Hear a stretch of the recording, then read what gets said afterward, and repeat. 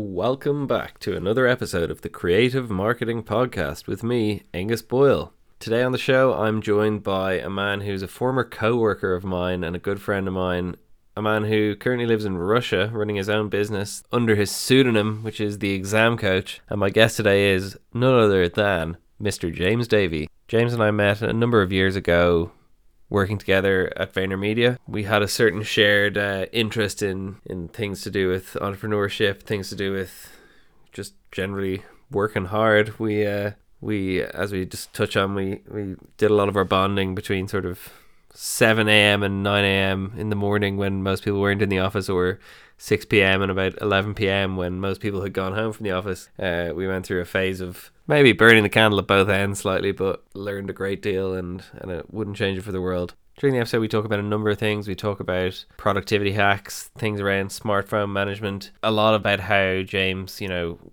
managed to start his own business that he turned into a successful venture while also working full-time in a job. So anyone who has any interest in that, there's definitely some real value nuggets in this episode for you. And other than that, just a bit of fun as well. Good friend of mine, James. He's a fucking legend, if I say so myself. Also, just a trigger warning for anyone who plays video games on their phone. There may be some parts of this episode that you might just want to not listen to this episode because you may be insulted by some of the things you hear.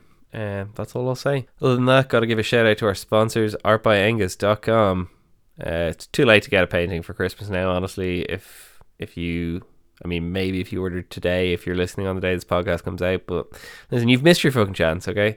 But that doesn't mean you can't buy paintings that may arrive slightly after Christmas. Nobody minds getting a late Christmas present if it's a nice present, so you could buy someone something.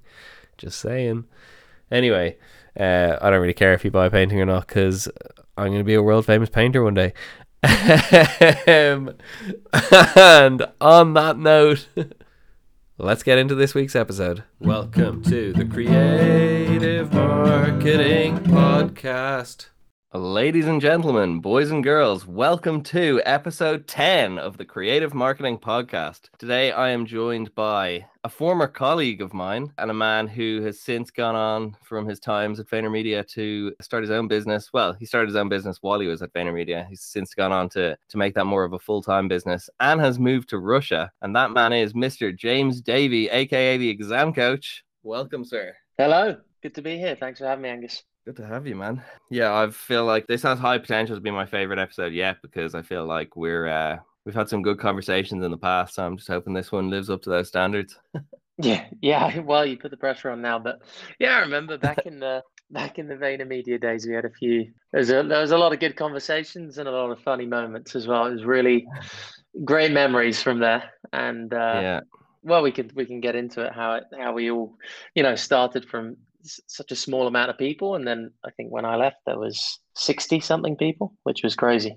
Yeah. So that was a great times. And even in our VaynerMedia days, I believe we came very close to starting a podcast and even recorded an episode or two. I was trying to, was it called Yeah, Watch we the did. Space? Was that what it was going to be called? Yeah, it was hilarious. Well, I think we were just talking about marketing tips, or it was just kind of what we were doing at VaynerMedia, plus a bit of advice on what you could do to just stay a little bit ahead of the curve with some marketing plays and things that might be able to work for different types of businesses. But it was, I think we did record one episode, but it never went live. It must be on Google Drive somewhere. Yeah, You'll have to definitely. dig that one out. Dig that out. Yeah, for sure. Maybe I'll get a bonus episode of the Creative Marketing Podcast someday. But I guess, where do we begin? Let's start with give us your sort of spiel, I guess. What's your how do you describe yourself? Yeah, so I'll start off with what I did coming out of university, because that's where I suppose it really starts. When I left uni, I always wanted to work for myself. I always thought, the way that you can really do what you want to do in life is by coming up with what you find meaningful and do it. And often what you find meaningful is going to be slightly different from what someone else finds meaningful. You can kind of align yourself with that, with what other people find meaningful, and you can learn from them and everything. But I think everybody's vision for life is always going to be slightly different from someone else's. So I actually just left uni, and at university I'd worked for a few startups, and I saw how they worked, and I thought, you know what, I can do this. I'm just going to go out, and I was always very passionate about education and helping people see the value in it, helping people progress in it. So I just went round, literally just drove my car around to all the schools in my local area and just said, look, I want to come in and do a workshop for your students. And I could speak in front of people. I like doing that and creating cool presentations that actually had an impact and a point. Because one of the things that I noticed when I was at school, I had so many lessons, so many teachers, and there was a massive range in the ability of the teachers to kind of capture my imagination and motivate me and inspire me. So some were great at it, some were terrible. And I think that's the same with everybody at school. So I wanted to be one of those people who really captured the imaginations and inspired people to, progress in a subject or see school in a different way. And I went round to schools and I was helping with the students with their GCSE and A levels, just delivering these workshops that would be usually about 1 hour long to the whole year group. So it'd be 100 to 200 students in each of these. I did it free for a year. And then I just started charging some of the schools that I was working with, saying, look, I want to create a little business out of this now. So that's how it all started.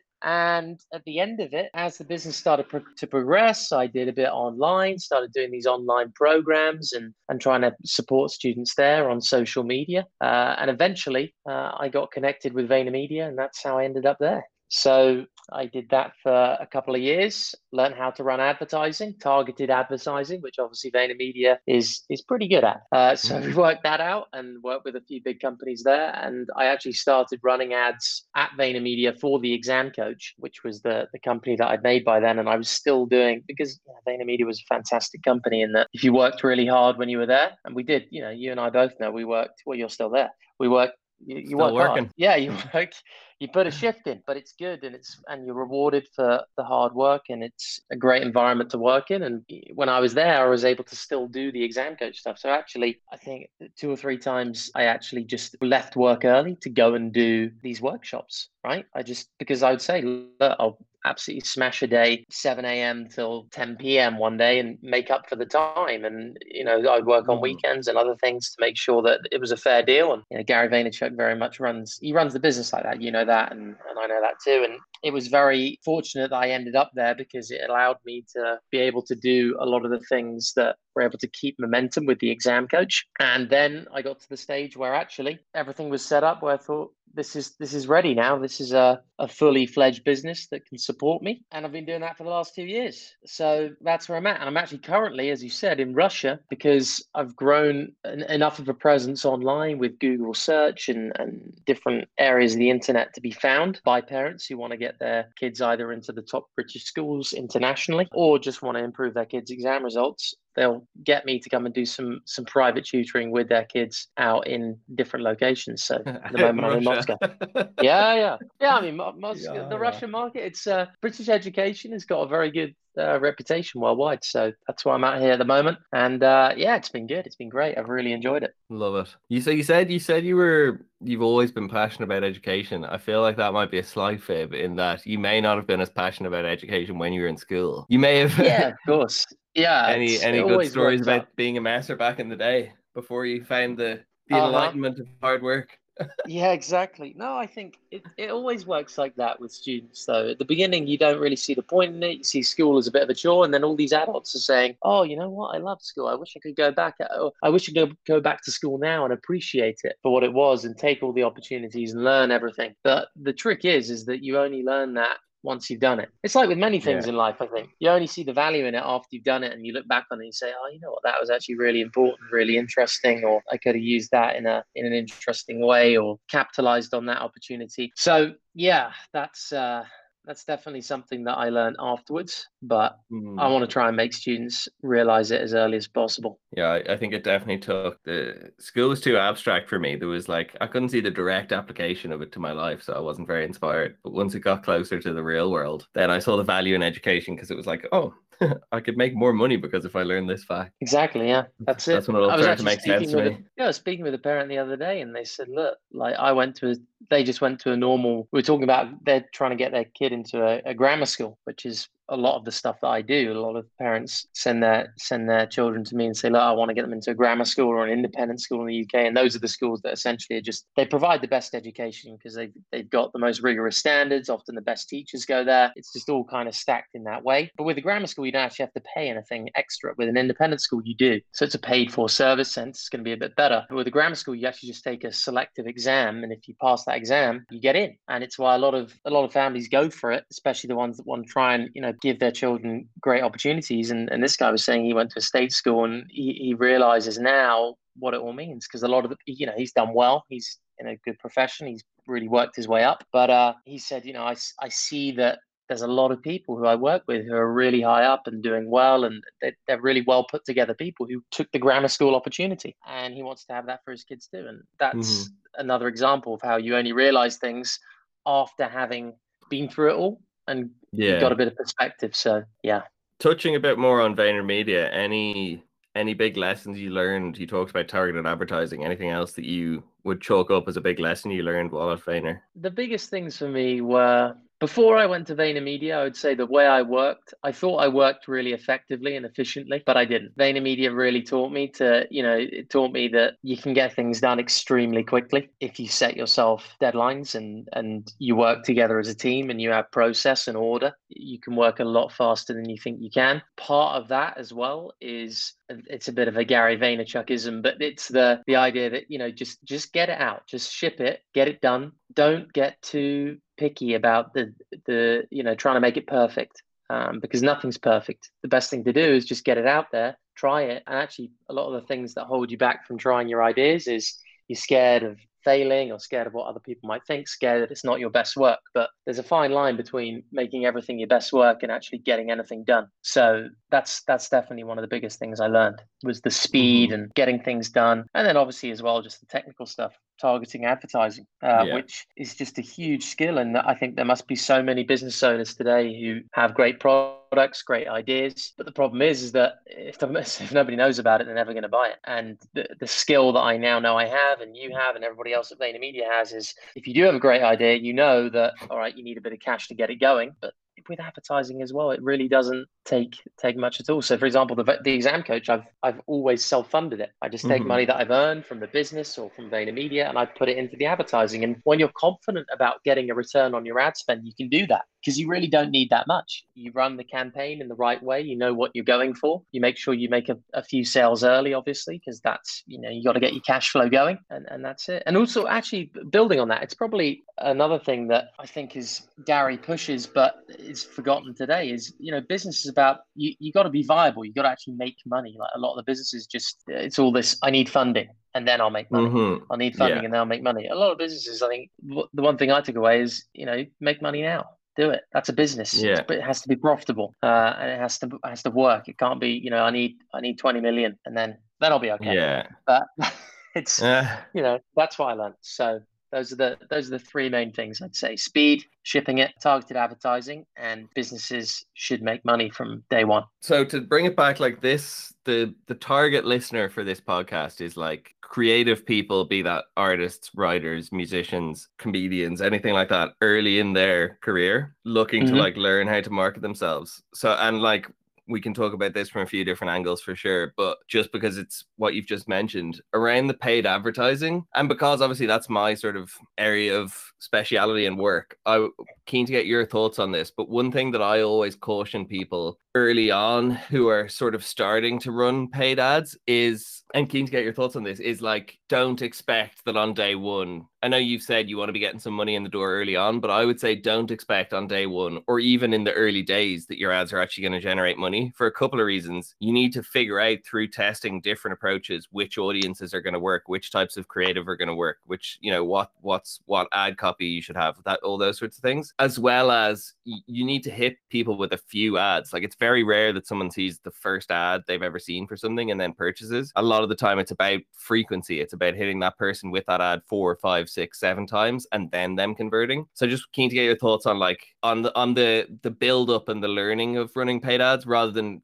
maybe people sort of expecting that they just turn on an ad and then they're after 2 days they haven't gotten sales, so they're like, oh well, it doesn't work for me. No, I'd agree with all of what you just said. That's exactly it. But with the paid platforms now, I think you can also make those testing pools of money or budget very, very small. So you Mm-hmm. can make them small and say, right, but you need to make sure that obviously you've thought about, okay, who am I going to make sure sees this ad and this ad, roughly speaking, using the targeting on each of the platforms and what you can do. And yeah, you have to be patient with it, but it's important to have that strategy of, okay, I'm going to target this group with this ad, and I'm going to test this ad against three different other types of ads that are Mm-hmm. showing things. And yes, the frequency element is important too. You do have to hit people a few times in order to get them really thinking about your product and purchasing it. But then I'd also say with that, you'd want to think about your funnel in a different way. You're trying to make sure that the first ad you show them is a really great offer. Usually, actually, I would always recommend just doing something for free, giving them Mm-hmm. something for free, getting another touch point with them, getting them in your email list, getting them on your, with some of the ones that I try and like some of the customers that I always try and convert earliest when I'm doing initial ad spends, I'll try and get a WhatsApp number or something that's a very close form of communication. And then you can Mm-hmm. really deliver some great value, some free versions of your product and get the customers thinking that, you've actually done them a real great service for nothing already. Yeah. So if that's setting the tone from the outset, then you're in a much better position to actually just start with that group of 10 people who actually care about what you do and trying to get them to give you, some of their budget or finance towards whatever you're selling, and do a great job for them. And then they Mm-hmm. might tell, if you, then the whole word of mouth thing comes into it. Then you're away from digital advertising, you're into the most powerful form of marketing, which is people telling each other. And that's how it all works. There's no real like step-by-step system I'd say you can follow, but you just have to constantly be trying stuff. And Yeah. that's where I think the benefit of actually doing your homework on this helps, because it gives you the confidence to say, when things are perhaps not looking so good and you're spending quite a bit of money and you're like, whoa, I'm not getting anything here, it gives you the confidence to hang in there. It's the same with the stock market, I imagine. If you know your finances and the stock markets, you're going to be you might be throwing a lot of cash into different areas where at the beginning it's not going to look so good. But if you stick by it and you stay with it and stick with the strategy, it should come good in the end. Yeah, for sure. I've just bought £20 worth of Bitcoin the other day because I heard it's going to be worth Yeah. Well, yeah. go up 1,000% in a few years. So I figured I might Uh, just start buying a little bit every month. yeah, That's yeah, I mean, my latest investment strategy. uh-huh. Whichever way you want to do it. I think there's already been kind of one big up and down, hasn't there, with the Bitcoin? But yeah, Yeah. it's the same principle. If you know if you look at the strategy and you stick to it and you commit for the long term rather than just being affected by short term things, I think you're gonna stand a lot better chance. But it takes a lot of discipline and a lot of trust in the process. Yeah. Yeah. Bitcoin's definitely a 20-year play. Hmm. We'll see where it lands. Before we sort of move off the VaynerMedia stuff, a couple more bits around that. First of all, just any highlights, any good memories that you have. And then after that, any thoughts or tips for people who are working and side hustling? Because I think you did that very effectively. So any things that you found that worked particularly well or ways to Yeah, balance yeah, those yeah. things? First up, good memories from VaynerMedia. I just remember at the beginning, like I was there very early from the beginning of the London office. Yeah, you're a And I remember proper OG. yeah, there was about seven people there. So, and they were all they'd come over from the New York office. So they had a bit of experience. I was just completely fresh, didn't know what the hell I was doing. Just got in there, cracked open a laptop and just obviously started just pinging emails out and having a good time. But no, it was great because you just got thrown in and you learned very quickly, and there were people there to help you, obviously. But I liked at the beginning because you got exposed to so much, and the best thing about it was just the people who were there. And we did for an ad agencies, you do work pretty hard, but it was we were working early and until late. Go out after, have beers, have a few drinks, great times, and then straight back at it the next day. It was a really good team environment. That was the best thing. And there are loads of stories, some which I probably won't mention on here, but just cracking. Yeah, really good fun. And I always remember as well whenever a campaign was going live, and we did work some really the biggest companies in the world there. there would be a lot of money going behind stuff, and it would be quite, and things would sometimes go wrong, as they always do in companies where you're doing a lot of stuff. And we learned a lot from that as a team. And also, I remember, I think in the first 6 months of being there, we pitched for 8 different things and we won every single one of them. And it was great to be on a winning team, you know, and we did grow exceptionally quickly for that first 6 months to a year. I think we went from 7 to 50 in literally no time at all. Because we just kept on winning stuff, and it was great to be winning the whole time, and that was awesome. So, James, I would say about you, speaking of things going wrong, I've just had some flashbacks that I've yeah. never in my life seen someone take more aggressive verbal abuse in work and it have literally no impact on their psyche whatsoever. You have taken people berating you, often very probably always unjustifiably, and your reaction's always like, okay, yep, and just you move on, not even a flinch. Like, you couldn't give a shit about these people yelling at you, and I've always admired that. I think it's a great trait. just take it on the chin. Take it on the Yeah, chin. man. That's. I think that's. Where did I learn that? I probably, you know what? I probably did learn that at school between the age of 13 to 18. And I do it quite actively as well, because I remember, so I went to boarding school, and that, you know, if you couldn't go home and cry to mum and dad if you were getting beaten up at night or something like that, or there was something going bad, or you had a problem. You just had to deal with it. And a lot of it as well was, you know, when there's 60 boys living in one space and you're 14 and the oldest guy's 18, you're going to get problems, and you have to learn how to deal with them. And one of the best ways I found of doing it was just just don't show that anything's affected you. Just stay calm, and if you do that, things turn out pretty good. In my experience, you just stay calm. The other person's like, "Whoa, he's staying pretty chilled there. Yeah. He's relaxed. He's going to just continue doing the job." And then they think, okay, well, they don't really know what to do. Well, that was my experience. You don't really know what to do, so you just and it's a good way to move forward, I think. And it worked. It worked pretty well, I think. It's worked well for me so far. But it's just trying to see perspective on things. It's just work at the end of the day. It's just things happen. You just have to keep going. And the way you're actually going to achieve the objective that you want to achieve is, I always think, by staying calm, thinking clearly, and then you're going to achieve it much quicker than if you were to waste your energy on arguing or shouting or getting emotional, things like that. You're a wise man. Yeah, lesser mortals would have melted under some of the tirades I've seen you endure with a smile on your face. Well, that was part of the job, though, because the role I played, it was slightly different from yours, in that you were buying the ads, but I was the messenger guy, linking the teams up, right, doing all the communications and the account side. It was account management stuff, and there you had to speak to a lot of people, you know, on the creative side, on the media buying side, who, if you gave them the wrong information or something wasn't totally clear, they'd let you know about it. And that was good. But yeah, it was a great job, and I enjoyed it, and I learned a lot. And the second thing about doing the side hustle whilst you yes, sir, doing the thing. I think the crucial thing it's, you just got to work ridiculously hard. You got to be prepared to do what other people aren't prepared to do, because you're trying to do 2 things at once, and you see it all the time. In fact, just this morning, actually, I read the story it popped up on the business section of the BBC News website. It was about this Cambodian guy who had gone to California. He'd left when the Vietnam War was on in the mid 1900s.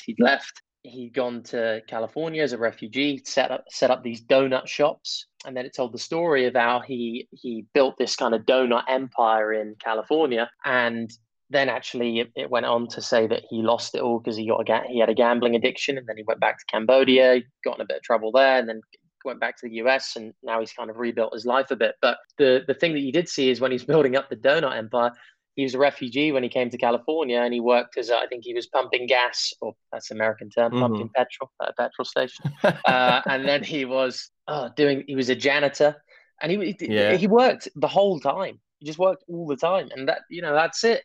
And that's what he did. And it's not, there's no two ways about it. And I've seen it with so many other people you look at who are successful. They just do things that other people just would say, you know what, I'm tired, I'm going to bed. And they just say, no, I'm not tired. I've got 3 hours here where I'm going to crunch out some stuff. And if you do that 7 days or 7 days a week, 7 times 3, you got 21 hours there of work. So, Yeah. and that stacks up. And when you're not doing it, also shows. So that's it. You just got to carve out the time, find the energy from somewhere. I think still doing a good job in the job that you're in is important, because if you're slacking on that a bit at all, I think it doesn't help your spirits and morale. It's always nice to know you're doing your best in everything. Mm-hmm. And I actually found the harder I worked at VaynerMedia, the more I learned to apply to my own stuff. And then just get up ridiculously early in the morning and smash it. Win the morning, win the day. Yeah, just go for it and find where you work best. Do you work best in the morning? Do you work best in the evening? Get up early. And like I remember, I think I was getting up at like 4 a.m. for 6 months at VaynerMedia at least. And then I kind of stopped doing that for a bit. And then I went to more working in the evenings. That's what you have to do. Yeah, man. It's I was actually thinking about this morning, how, like the need for rest and all that. I feel like some of that is so much just like a learned thought, obviously within reason, there's obviously a need for rest, but like the thought of, oh, well, you have to take the whole weekend off, Yeah. all that sort of stuff is just so nonsense. And I feel like, yeah, we did a lot of our a lot of our bonding was done between 7 to 9 a.m. and 6 p.m. to 10 p.m. when most other people weren't in the office and we were Yeah, there was hustling. always a group of us who were just there. We just liked doing the work properly and getting it all done. A lot of people would say, "Oh, well, I just got all my work done between 9 and 6." But I always think, if you just work longer and you're working, again, to quote the CEO of Yeah. VaynerMedia, he says, I'm working hard and smart. So Yeah. I don't care if you're working 4 hours. I'm working 10 and I'm working smart. So Yeah. there you go. And that's true, because I think there is all this. Oh, there's a hack for this, there's a hack for that. But if you just sit down, pop the laptop, and get involved, and you do it longer than someone else, and you make sure you're being as effective as you can, you're going to get more done. You're going to get more done than them. It's as simple as that. Yeah. And you're going to make more mistakes than them, which is how you're going to Yeah, learn more, yeah, because you're just absolutely. upping the rate at which you fuck things up, which is ultimately how you get to the best outcomes. Yeah, for sure. And yeah, I think there's just so much. There's like, I haven't learned, obviously, I've got loads still to go and learn about business. I'm Yeah. still doing it now. But I think one of the things that I was searching for the answer for is, oh, how do you make sure you're as effective as possible and things like that? But really, it's just about work harder than anybody else, or anybody that, you set the hardest or the highest standards for yourself as possible, and just try and be as effective as you can and make adjustments to be more effective. And that's it. Words of wisdom. Moving on to the exam coach then. Any sort of thinking back to the beginning, any early failures or lessons that you learned, like in the very early stages? Yeah, I think one of the things that I did that was kind of it was half failure, half success, in that at the beginning, what I started doing is the thing that really helped me get some momentum was, when Snapchat just released Snap ads. I'd done a campaign for a massive client on Snapchat, and I really just figured out a lot about the advertising because I'd seen all the results that they'd been getting, and I just saw Yeah. how you could just get unbelievable exposure for just really really small amounts of spend. And so what I did is I did that, and I was targeting teenagers because that was the demographic for Snapchat. And I actually had, in 2016 and 17, I had over 1 million students in the UK visit my website, which is ridiculous, right?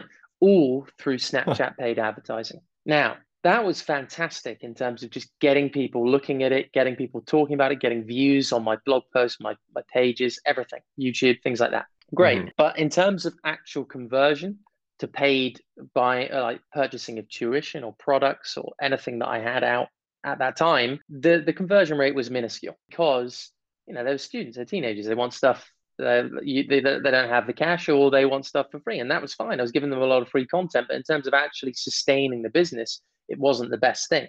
So Hmm. definitely one thing is just even the mistake I suppose I made is I was attracted by the big numbers of like, whoa, 1 million people have come to my site because I'm offering this useful stuff. And I think I got a bit carried away with that. And you should think about that. But you should also think about who is actually going to buy, who are the customers who are going to buy from you. And with me, it's mainly the parents, right? They're the ones who are going to make those decisions. But for another business, it might be you've got the customers, the demographic of customers who are interested in what you do, but then you've actually got the demographic who are your purchasing customers, and you need to focus on both of those, I think, to whatever percentage of your attention you want to allocate. Maybe at the beginning, it's depending on what your goals are. Obviously, if you want to raise more awareness, focus on the people who are just going to talk about your thing and use it. But if you're actually trying to build your bottom line up, you've got to focus on the people who are actually going to buy, and they're often more expensive to reach, and that's why you don't want to go there. But you have to if you want to keep things going. So yeah, that was one lesson that I definitely learned at the beginning, was just because something's easy doesn't mean it's right for the business. Just because it looks good doesn't mean it's the right thing to do. And yeah, now I'm much more balanced in my approach and how I market and advertise and put my message out there. Then sort of the flip side of that coin, any big breakthrough moments you've had where you've seen something really click, or you've been like, oh, this is going to double down on this thing. This seems to really be working. Yeah, it'd just be things that I never thought I'd be able to do at the beginning. So when you look on Google, you look at all the organic search terms that are out there, and you look at them and you think, I'm never going to get there. Look how big these companies are. Look how many views they've got. Look at this YouTube video with all these views. And now my most viewed. Okay, I'm not. There are some people who absolutely dwarf me in terms of Yeah. their achievements and how many views and things like that. But I started my YouTube channel, I think, in 2016, and my YouTube videos are okay. I try and do them the best I can. Some of them are a bit quick and a bit more kind of rough and ready. Some are a bit more highly edited. But my top most viewed YouTube video now has 50,000 views, which I look at that and I'm Boom. like, whoa, that's sweet. That's a good amount. Nice. And then I've got a blog article that gets something like just under 10,000 visits a month, which is Nice. about how to make a revision timetable. And I'm number one on that. If you type that into Google, my post will turn up first. And that's quite a competitive search term. And those are examples of the big breakthrough. And I think I can, now I've done it, I've seen what I did to get there. I believe I can do it again. And when you get those, those are really nice moments, because Yeah. they did take a lot of work, and there were so many bad ones, and you kind of, you're trying to figure out how to get things in front of people. But when you get those breakthrough moments, it's really encouraging, and you think you can do it again. So yeah, I'm just now working towards trying to get another few of them. So talk us through how do you go about getting something up there on Google? So I think the first thing is just persistence. I just constantly shared them if there was, and it was the tiny things, right? I put it in my email signature, right? So every email I Mhm. sent had this article, had this YouTube video as like my two main things. I'd always point it out to people if I was just having a meeting with people. I'd say, look, here you go, check it out. And then there's also the more scalable things, like you can run a bit of paid advertising behind it. Obviously, it's a big play because you're not going to technically really get any cash out of that or any bottom line stuff coming in until, well, you don't know.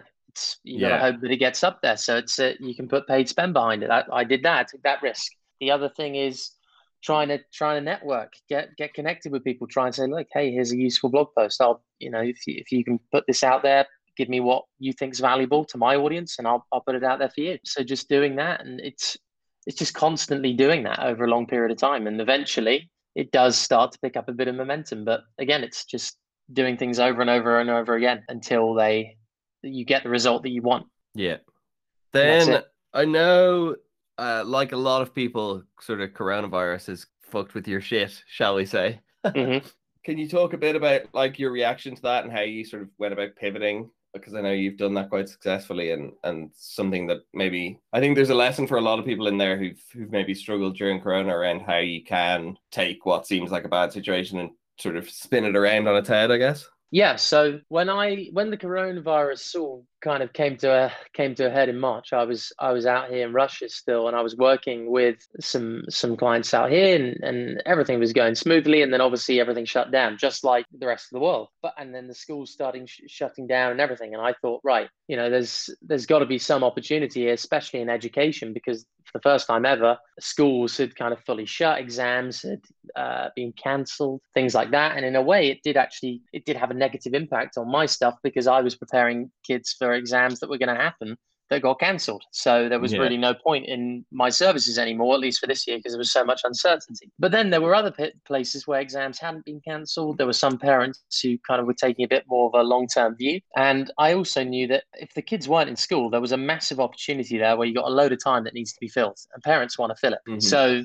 and the other thing is that schools are not, this online tuition thing that they were now doing, they're completely new to it. Teachers don't know how to do that very well. It's the first time that they're doing it. A lot of them don't even know how to use Zoom or the platforms. They know how to use it now because it's fairly intuitive, but it was their first time using it. So it's not going to be slick and, that well done. And I've seen it. A lot of the schools were really struggling to deliver anything that was actually decent. They had to change everything that was in paper format to online to digital. Think about how you're going to get that message over to students who perhaps could be distracted or mucking around behind the screen, all that stuff. And then I just thought, right, let's go. So I just took a bit of cash that I had, chucked it behind some ads that I thought would work, and I started doing these massive open online workshops that were live, done targeted towards specific subjects that had exams that year that hadn't been cancelled, making sure the parents knew about it and doing it for free at the beginning, making sure that and then learning, what do you like? What do you not like?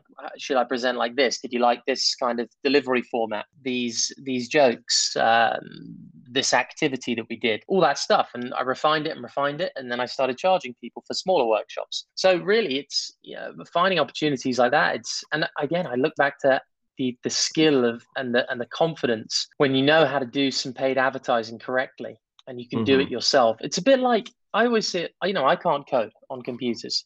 I can understand a little bit of it, like the basic HTML stuff, but I can't do any of the other stuff. And I've always thought, oh, wouldn't it be awesome if you could just pop open a laptop and just make something on an iPhone or something like that? That would be awesome. But I also think if you know how to run advertising, it's a similar kind of skill that a lot of people say, wouldn't it be awesome if I could just get this in front of the right people? And if you know how to do your advertising properly, it's similar. So that's what I did during the coronavirus period. And actually, I was able to pivot out of that pretty well and probably better off for it. So especially seeing how the world's changed in a way, the whole of the world has had this guinea pig test experience of online tutoring, which is great. Because it means that my stuff now, if it's online, is totally legitimate and they're used to it. Parents are like, oh yeah, we've done a bit of that before. That's fine, we can do that. So that's how people are thinking about it now, which is fantastic. And I think that the consequences are going to be much more long term, and it's going to stick around for a while. So I'm going to look to try and do as best as I can then and reach as many people as possible and deliver some great products and services to the people who want that. Boom. Love it. Yeah. Another thing I guess I wanted to talk about or touch on, which I think you've already alluded to this, but it's like the idea of building a brand versus building a business, I guess, like you talked about initially sort of falling for the allure of looking at the number of visitors to a site rather than the number of converting customers, I guess. Any thoughts on how to balance those ways of thinking in your head, or like what the optimal balance is around those hitting those big vanity numbers, I guess, like follower count or views of website page views, those sort of things, versus the more bottom line business results? Yeah, for sure. So no, I think this always just reminds me of the thing that I think about when I think about this is influencer marketing, because I know at VaynerMedia we pushed it a lot, but secretly that was something that I just never really believed in. I was just like, this is not. It's just my personal opinion. I know that it was a big thing at VaynerMedia, and actually we did have some good examples of it going well. But I think so many people, for example, Instagram, take Instagram as an example. I just think there's so many Instagram accounts out there where, yeah, they have a lot of followers, but just nobody is actually going to buy anything from you. Nobody is actually going to, you say, who wants this t-shirt design? It's a classic example, right? Simple business. Who wants this t-shirt design? Hypothetically, who wants this? You get loads of people. Yeah, that's awesome. That's amazing. I'd wear that. And then you stick a price tag to it and you say, right, 20 quid, $20, whatever. And you put it out there and it's, tumbleweed. Nobody's interested. And I think this happens a lot. It does. And I think a lot of it is fronting. I think a lot of influence out there front and they say, right, this is how much, look at all these sales, look at all these numbers. This is amazing. And it's why, I think in the advertising industry as well, a lot of people be like, look at your engagement metrics. Look at how many people clicked. Look at how many people did this. Look at how many people viewed. And you're like, right, how many people actually bought? That's the punchline, depending on the objective of your campaign, obviously. But I think, with that, it's about the building a business, trying to make sure that you've got, my approach would be try and make sure you've got the small group of customers that would actually buy off you first. You would actually pay for it before you focus on any of the big numbers, the big metrics, the big views, things like that.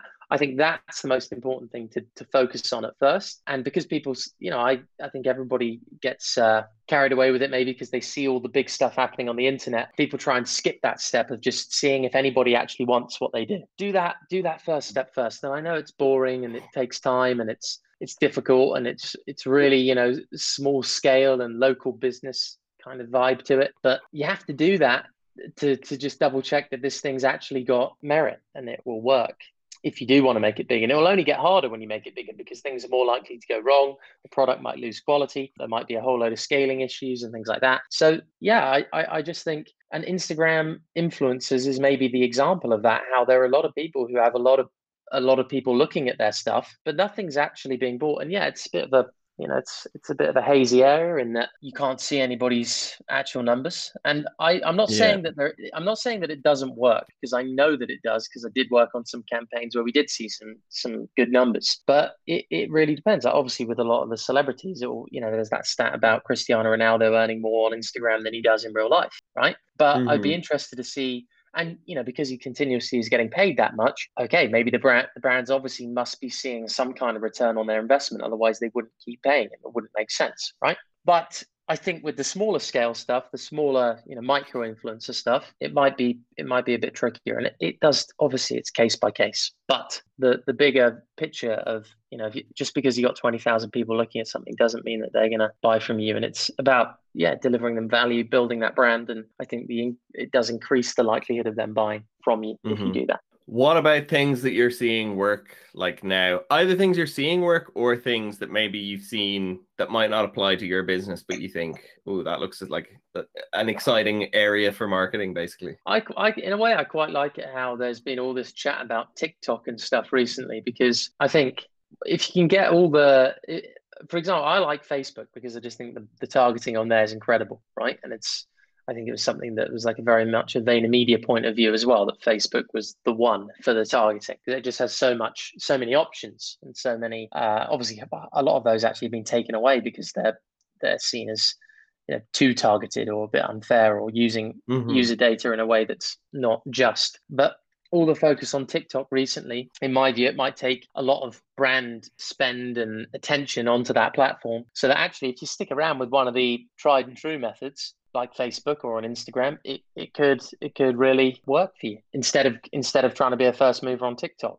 Because I imagine some brands the smaller ones anyway, might allocate budget from a Facebook or an Instagram to TikTok, and if you hang around, that it might affect your CPMs or how much you're paying to reach people. So that's one of the things that I think is quite nice sometimes when there is a bit of a furore or there's a lot of media attention given to a new platform. If you hang around on the old stuff, it could actually work in your favor. Yeah. Are you on TikTok? No, I'm not. Coach, get on there, man. I know. Little short exam tips, like a 10-second. I swear, honestly, do one today. I dare you. A 10-second study tip. Like here's 3 quick study hacks, and say them real fast. Something like that. I bet you would do well. No, see, I just think I'm trying to obviously make sure that I'm in the areas that matter. I still need to make my mind up on TikTok, and I need to have a look at it. Probably not be on and put a 10-second exam tip video on it today and tell me how many views you get. That's the real test. That's the test. Test and learn. Exactly. Okay, we'll see. That's a no. No, it's not in my current plan. Yeah. I'm thinking about it myself. I need to up my game. I've put some shitty TikToks up, but I need to up my game. It's free organic reach, man. It's dreamy. It's the stuff but marketers' who's looking dreams at are that? made of. Who's watching it? a lot of people now. I It's like, mean, yeah, but what age demographic, like what kind of people are watching it? Do you know? it definitely skews younger, but I know like most people in my age group now, I feel like are on TikTok too and consuming content. And I think it's in the process of aging up. I'd say it's aged up to like 35 maybe now. So it's not like still not the older age groups, I wouldn't say, but I would say up to like 35, I reckon there's people there. Got it. And there's still some older Okay. people. But yeah, I mean, I guess if you're trying to target the parents, maybe it's not the best place. But if you're trying to build awareness among the students, I feel like it is probably the place. Yeah, absolutely. I agree. Okay. I might have to take you up on your offer at some point. Uh, yeah, if you do, let me know I want to know the reach after 2 days. Okay, I'll let you know. LinkedIn's um, another doozy though for that. LinkedIn. oh, Still, is it? I must admit I have let my LinkedIn game drop significantly from my glory days, but You used to it be an still absolute seems unit on there. You used to I be doing did. all sorts. I went through a phase where I posted every day. I think it's good to Uh-huh. do that sometimes, you know. I might try to get back into it. So some of the stuff was just nonsense because I was just like forcing myself to sit down and type Yeah. something every day, Say and some something. of it did really well. Yeah, I actually have I might reuse one that did particularly well about post about Father Christmas, a story about the last year when I was starting to question the existence of Santa Claus, already embarrassingly old, I'm sure, like 12 or 11, Uh-huh. maybe not 12, like 10 or 11, I decided I'm going to write my letter to the North Pole and not tell my parents what I'm asking for, or my brother, not tell anyone. So that way it's a true test of if Santa is real. And to get around this, it Uh, was like pretty early days of email, I guess. My parents got like one of those local newspapers that get posted in the door, planted mhm. a fake flyer in it saying, you can now email your letter to Santa using this email address. Got my brother in on it to come and be like, oh my God, look at this. How cool is this? So that I wasn't suspicious. And then I sent an email to what was just their email address saying my letter to Santa. And a post about that story on LinkedIn is the thing that probably got the most reach on LinkedIn of anything I ever posted, which just goes to show that you don't need to post wankery jargon about business to be successful on No, LinkedIn. no, you don't. Just stick with Santa Claus, Yeah, Santa, exactly. and what you want for Christmas. Tug on the heartstrings. So, a question I have about living in Russia, is there anything that's like stood out as like things you've learned there or things that you're like, oh, they do that better here? Anything that's like culturally different where you're like, they're doing this right here, we've got that wrong over in England/Ireland? There's a few pieces of technology here that I've seen that I'm just like, why aren't we doing this back home? So, for example, when you go to a petrol station here, you can just pay on your phone. You sit in the car, some guy comes in, just fills up your car, and you just pay on your phone. I don't know if you can do this in the UK, but I haven't been in one. I've always had to go in and pay, and you can Yeah. just pay and go and leave, and it's fine. The cars just go in and Mm, out seamlessly, which is quite cool. And then nice. the banking here is also very good. It's very the apps and just everything. There's just more options and it's a bit slicker, I'd say. So that's just some of the technology stuff. And actually, the other thing is the if you eat out here, it's cheaper, but the restaurant service and the experience and the design and the interior and everything in any kind of public space, especially restaurants, Mm-hmm. is extremely good. It's extremely, I think it's just because I don't know how these things work in cities. Maybe you get a few restaurants just set an extremely high standard and then every other restaurant just has to keep up. But in London, I've definitely seen that you really don't get that unless, and sometimes you have to go to extremely, expensive, nice places to even get anything near to it. But here, on average, everywhere is very good, Interesting. like that.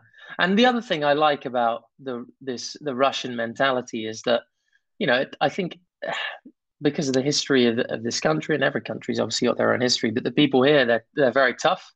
They don't complain. They just get on with stuff, and there's this mentality of tomorrow everything could be different. So even though the coronavirus, I suppose, was like a thing for the rest of the world to be like, whoa, everything changed very, very quickly, and the world is different from what it was like yesterday. Here, I think that approach is already part of the psyche already. It's just kind of roll with it, get on with it, and find the opportunity or the way to move forward, which I quite liked. I get a sense from just if speaking to people here, looking at how they do things, that mentality is definitely strong, and that's one of the things I do like a lot. Certainly seem like there's a lot of no messing attitudes going on there.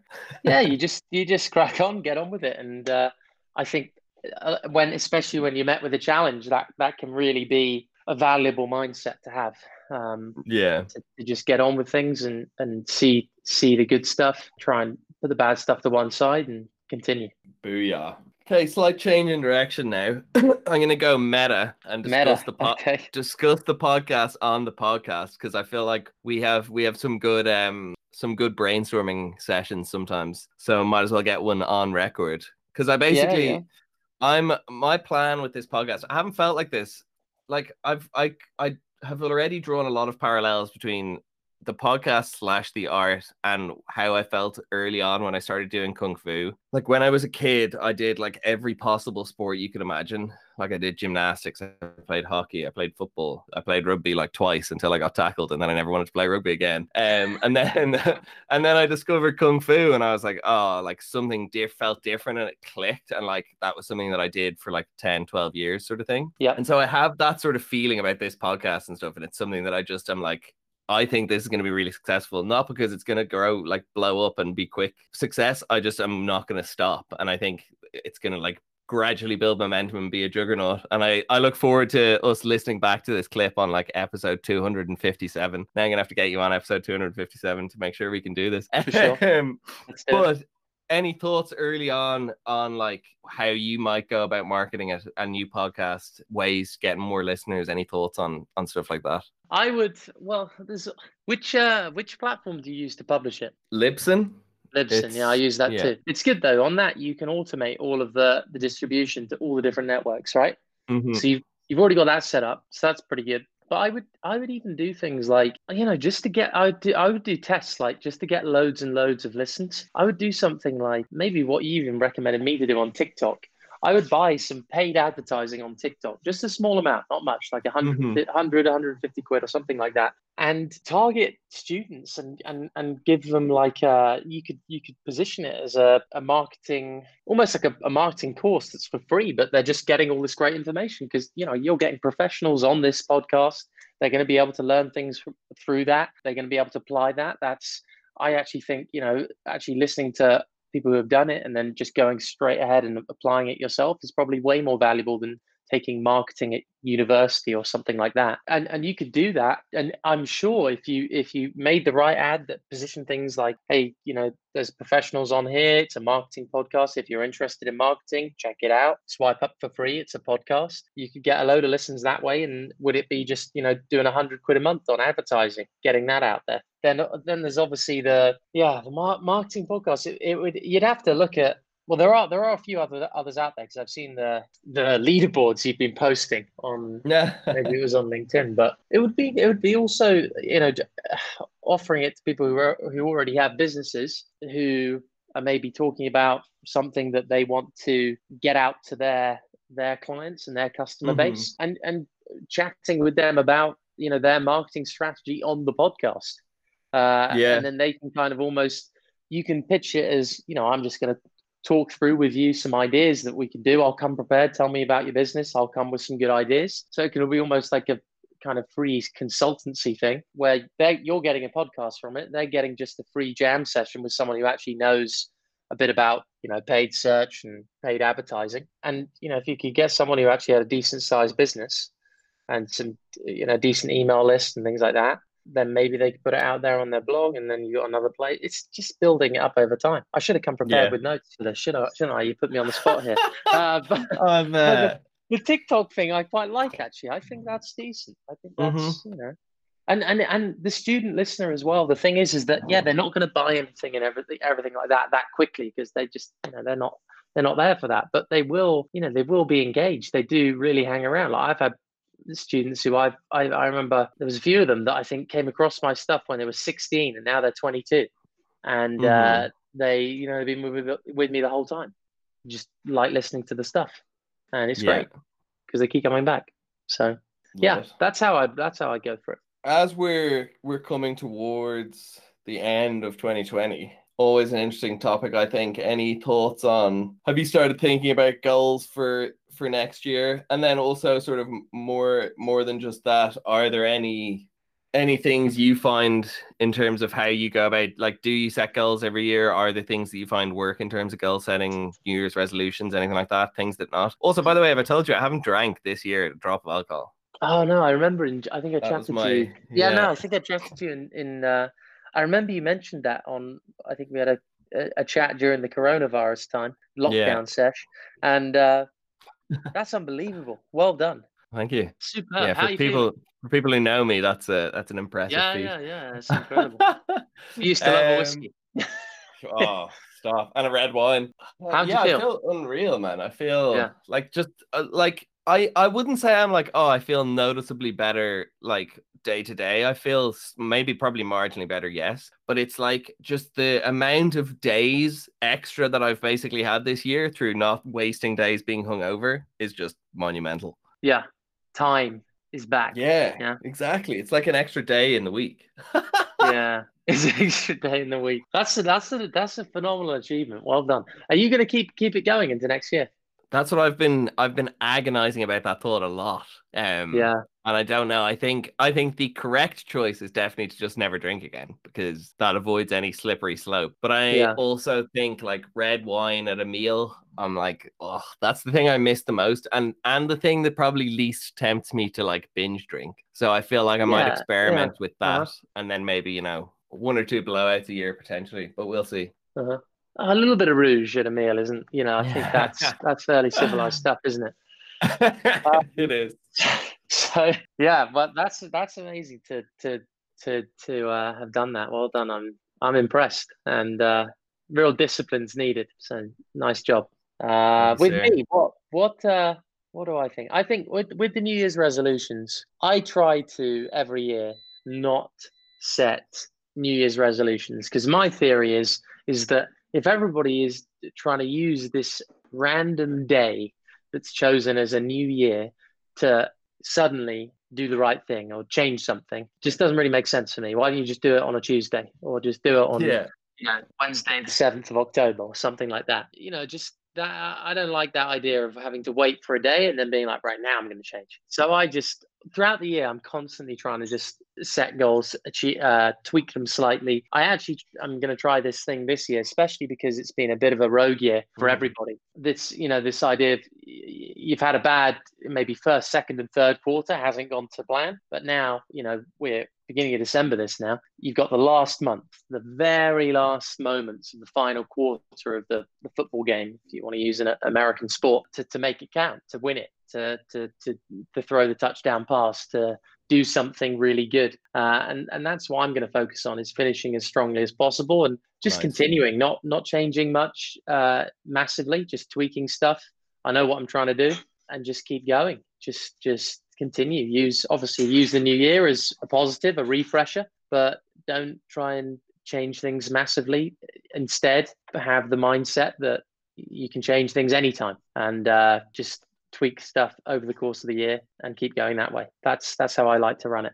Fuck yeah, I love that. It's so true as well. Yeah, it's so arbitrary. And I feel like yeah, a lot of the best things are those things that are just decided on a random Tuesday, but it's like a real decision rather than sort of a oh, I'll do this because everyone else is doing it sort of move. Yeah.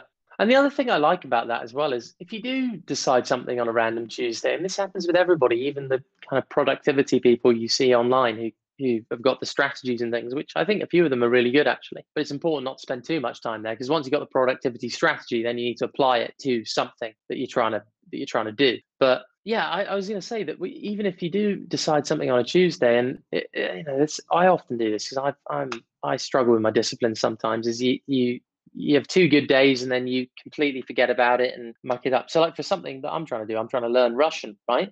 Out here, I had so many stops and false starts, and I've just kind of staggered my way through this language, which is actually pretty difficult to learn. I can imagine. I'd never even seen it before I came here, literally, and I had to learn the alphabet and all that, and I've been stumbling through it. But I'm just about able to kind of speak now a little bit, right? Uh, Nice. it sounds ridiculous, but I can kind of. that I can understand things. I struggle a bit with the conversation, but I can understand stuff. I can read stuff. I generally know what's kind of going on, which feels good.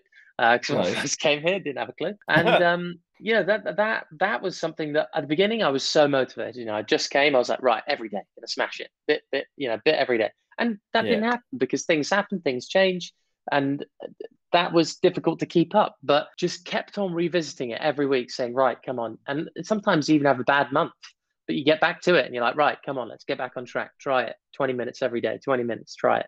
And then you keep doing that, and then eventually it does add up. So I also like the approach of just doing it on a Tuesday or any other random day, Yeah. because it gives you that ability to just say, you know what, it doesn't matter, just pick another Tuesday, go again. Yeah. So yeah, and it's definitely, I've seen it happen this year, definitely with the language learning. It's helped a lot, and I definitely could have progressed quicker if I was more disciplined, but I didn't do it. So I've got to try and get better and do it next time. Yeah.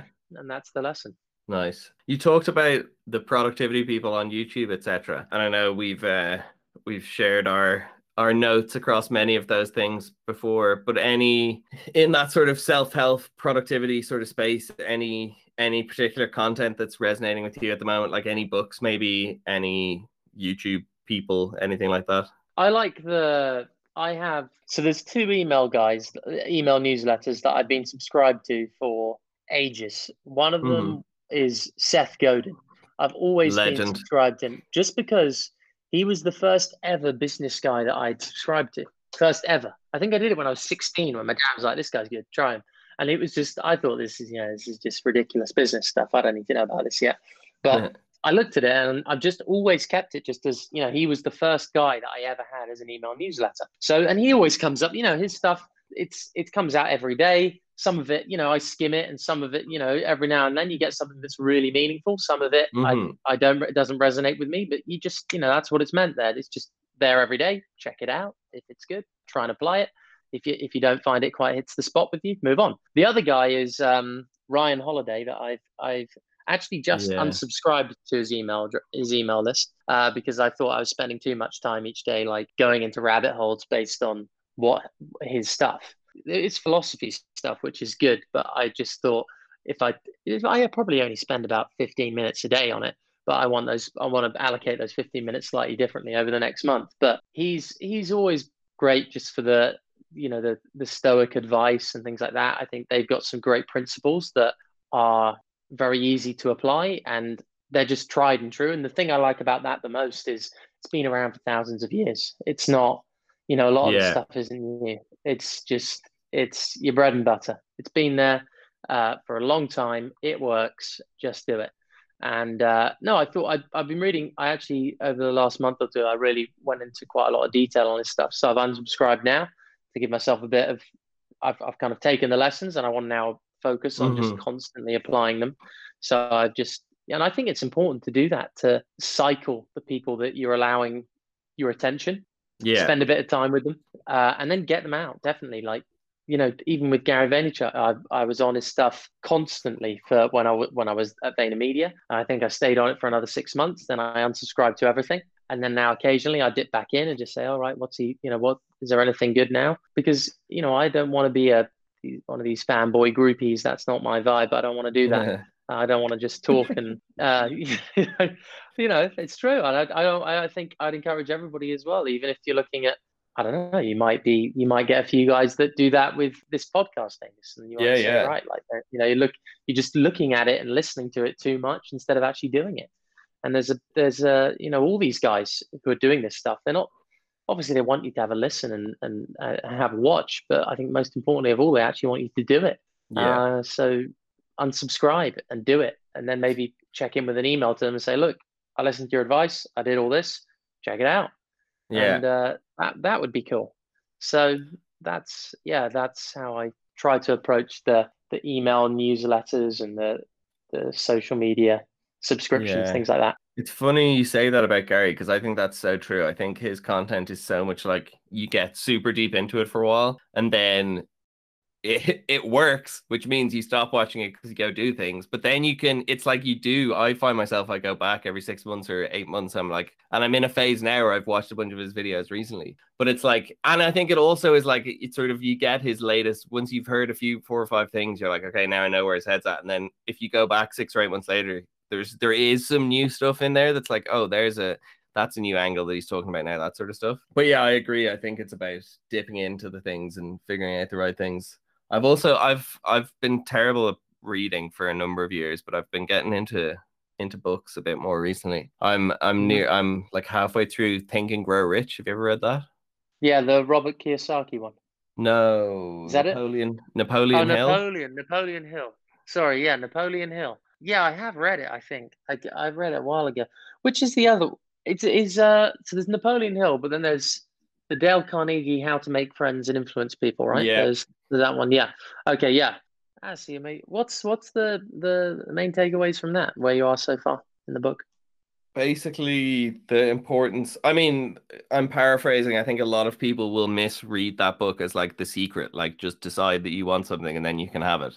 But it's very much about the power and the importance of having a super specific, clear vision of where you want to go, and then building your plan of action and taking action towards that very clear vision. And how it's basically about the limitless possibilities of the mind and how it's only our thinking that limits us, I think, and like if you set a clear goal with a very clear vision of the price you're going to pay for that goal and then go about paying that price, you can do pretty much anything you want.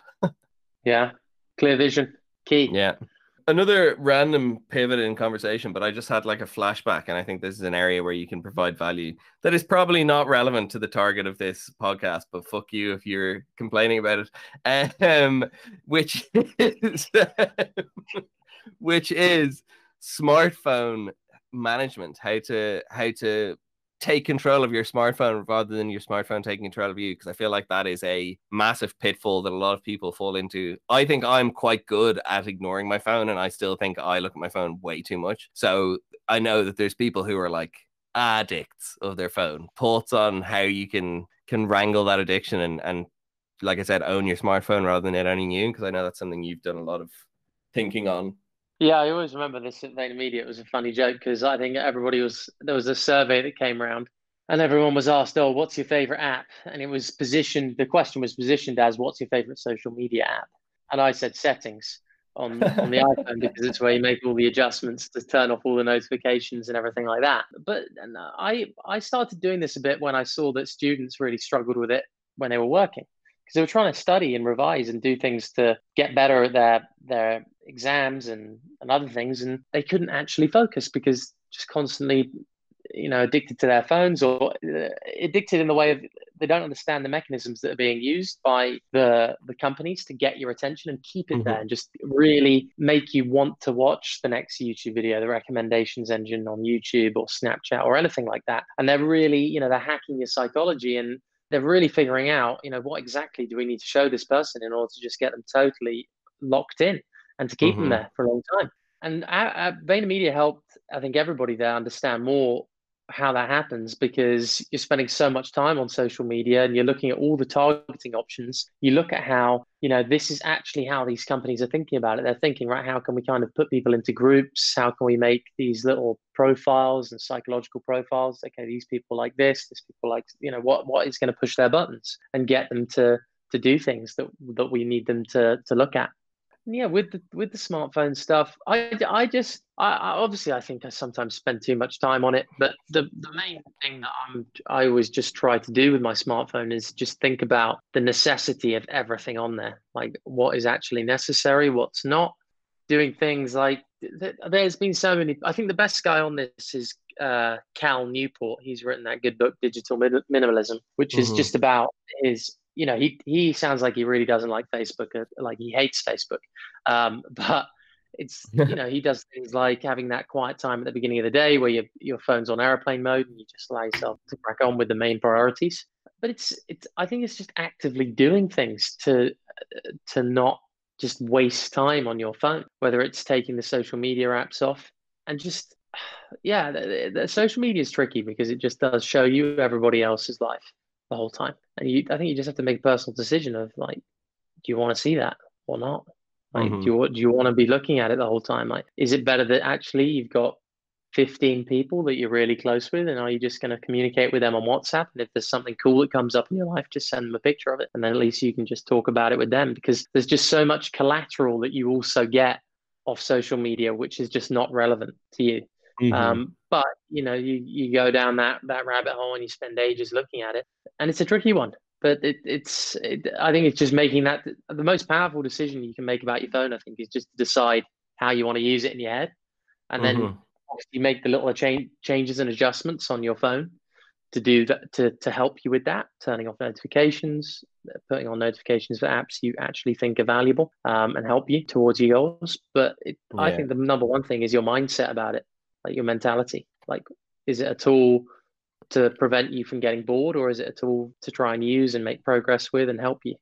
Yeah, fuck man, I just had like such a such a random thought, but like thinking about it, it'd be so fun to look at the story of two different versions of the same model of iPhone, say, going out of a factory, right? And imagine Yeah, one of them goes to Gary V and he fucking churns out, 10 million of profit through this phone in whatever however many months he has the phone for. And then you go to a different person who has the exact same model of phone and like they get like X number of they get 10 million points on Candy Crush or something. It's just like the yeah. same level of effort and touching of the phone, but the different outcomes based on Same time what spent. Yeah, yeah, yeah, depending on what you're doing with that. It's crazy how that can be so different, isn't it?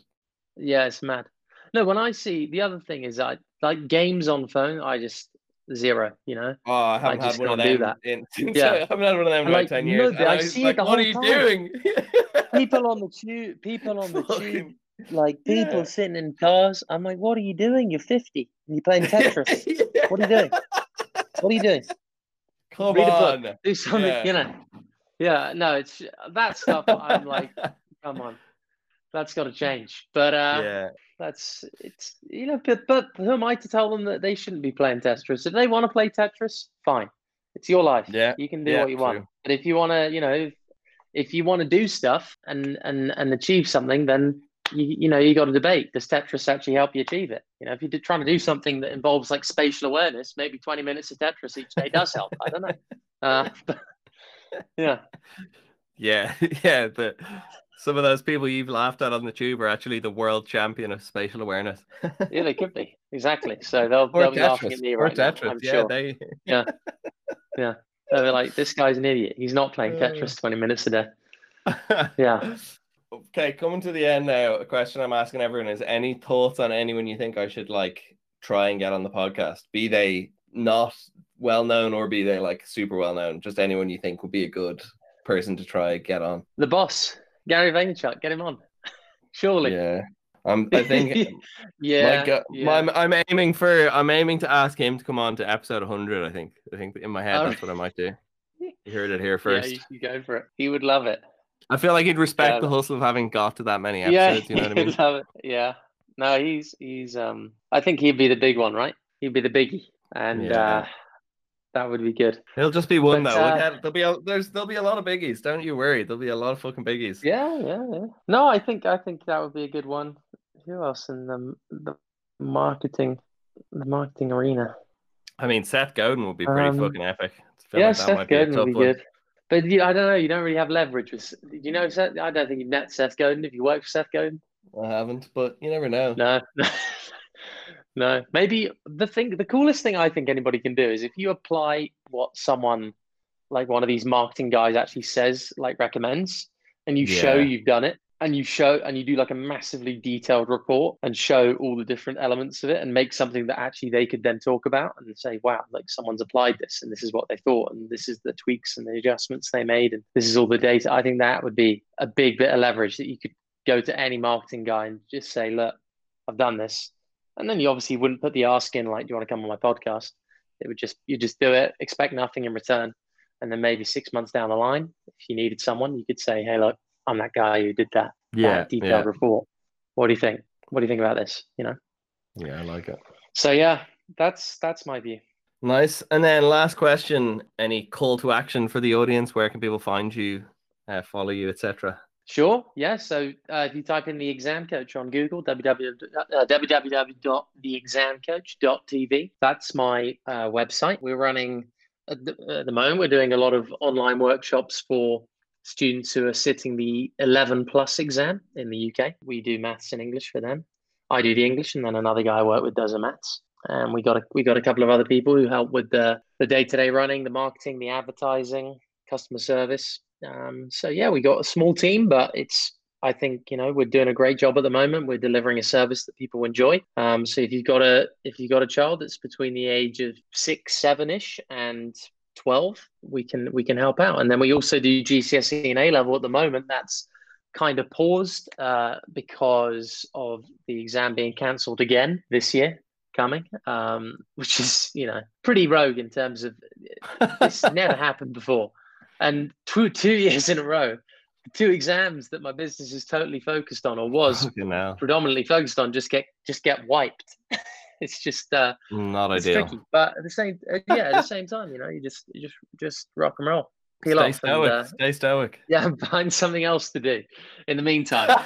And so yeah, it's going well, and I enjoy the challenge of keeping your own thing going, and trying to deliver a really great service that's different and on the cutting edge of what's available in the online education area. So yeah, if you want to check me out, and my email is James at theexamcoach.tv. So you can send me an email if there's anything else you want to discuss. If it's not exam coach related, you can email me on there. Love it. Well, James Davey, the exam coach, thank you very much for your time. It's been a pleasure. Super. Thanks for having me on, Aengus, and have a lovely rest of the day. Thank you. Peace and love, man. I'll talk to you soon. You too. Bye Bye bye. bye. This has been the Creative Marketing Podcast. Thanks for tuning in. Tune in again next week for another episode of the Creative Marketing Podcast with me, Aengus Boyle. Don't forget to buy some art, artbyaengus.com. Follow me on Instagram, at Aengus Boyle, Aengus with an E, Aengus, because my name's not Angus. I'm not made of beef. Other than that, God, if you're still listening at this point, you're a fucking legend. Love you loads. Hope you're having a great day. It's Wednesday. Well, it's actually Tuesday now and I'm recording this. It's going to be out on Wednesday. Could be fucking Friday when you're listening to it. If it is, fair play. If it's not, fucking unlucky. Better luck next time. Just pick a different day to listen to the podcast and then it will be Friday. Think about these things. Come on. Yeah, see you later.